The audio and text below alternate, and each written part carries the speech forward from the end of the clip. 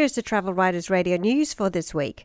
Building Melbourne's international reputation for attracting and delivering incentive reward programs for the Asia-Pacific market, some 2,400 international delegates, part of an insurance company's incentive program, spent a week in Melbourne and regional Victoria. They arrived from Hong Kong and visited Queen Victoria Market, South Melbourne Market, the Tramcar Restaurant, Brighton Beach and Royal Botanic Gardens. On the regional leg of their experience, they had the option to visit the Mornington Peninsula, Yarra Valley, Ballarat or Phillip Island. It generated $11 million to the Victorian economy.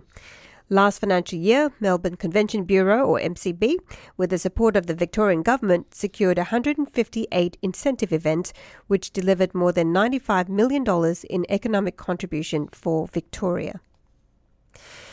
Event management company CI Events has launched an online booking platform for corporate meeting planners who can book an entire event online with just one click. The live corporate meetings management platform was launched last week and offers live reporting capabilities, budget transparency, and significant time savings for executive personal assistants and procurement managers alike. It allows real-time access to hotel and meeting venue options, including date availability, location, room capacity, room configurations, food and beverage packages, and audiovisual facilities.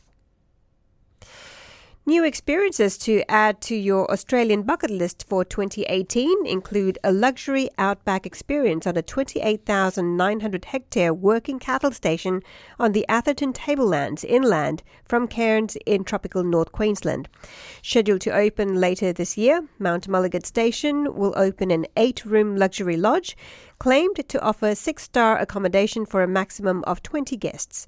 It is set in an iconic Australian landscape overlooking an 18-kilometre sandstone ridge and features a pavilion with an infinity pool. Classic Australian outback experiences include cattle mustering and panning for gold. Meanwhile, closer to Melbourne, the renowned Balgownie Estate Winery in Bendigo has launched upgraded dining and accommodation facilities, which includes 15 permanent glamping tents and 7 luxury suites in the homestead. That's priced at $99 to $340 a night.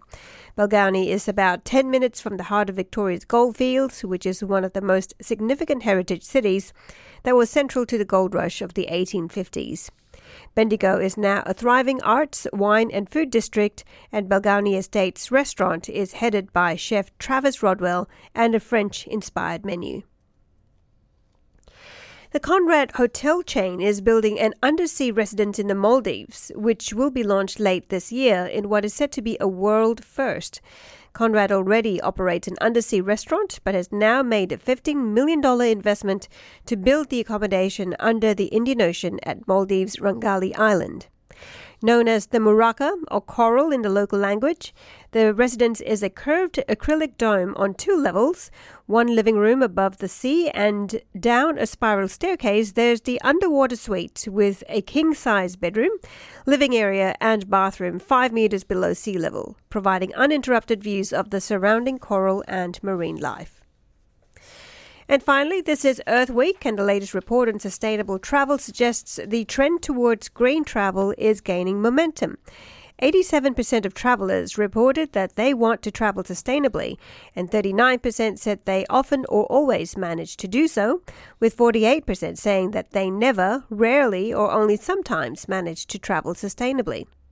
Of those travelers who choose eco-friendly accommodation, 40% reported that they wanted to help reduce environmental impact, 34% wanted to enjoy a locally relevant experience, while 33% just wanted to feel good about their accommodation choice.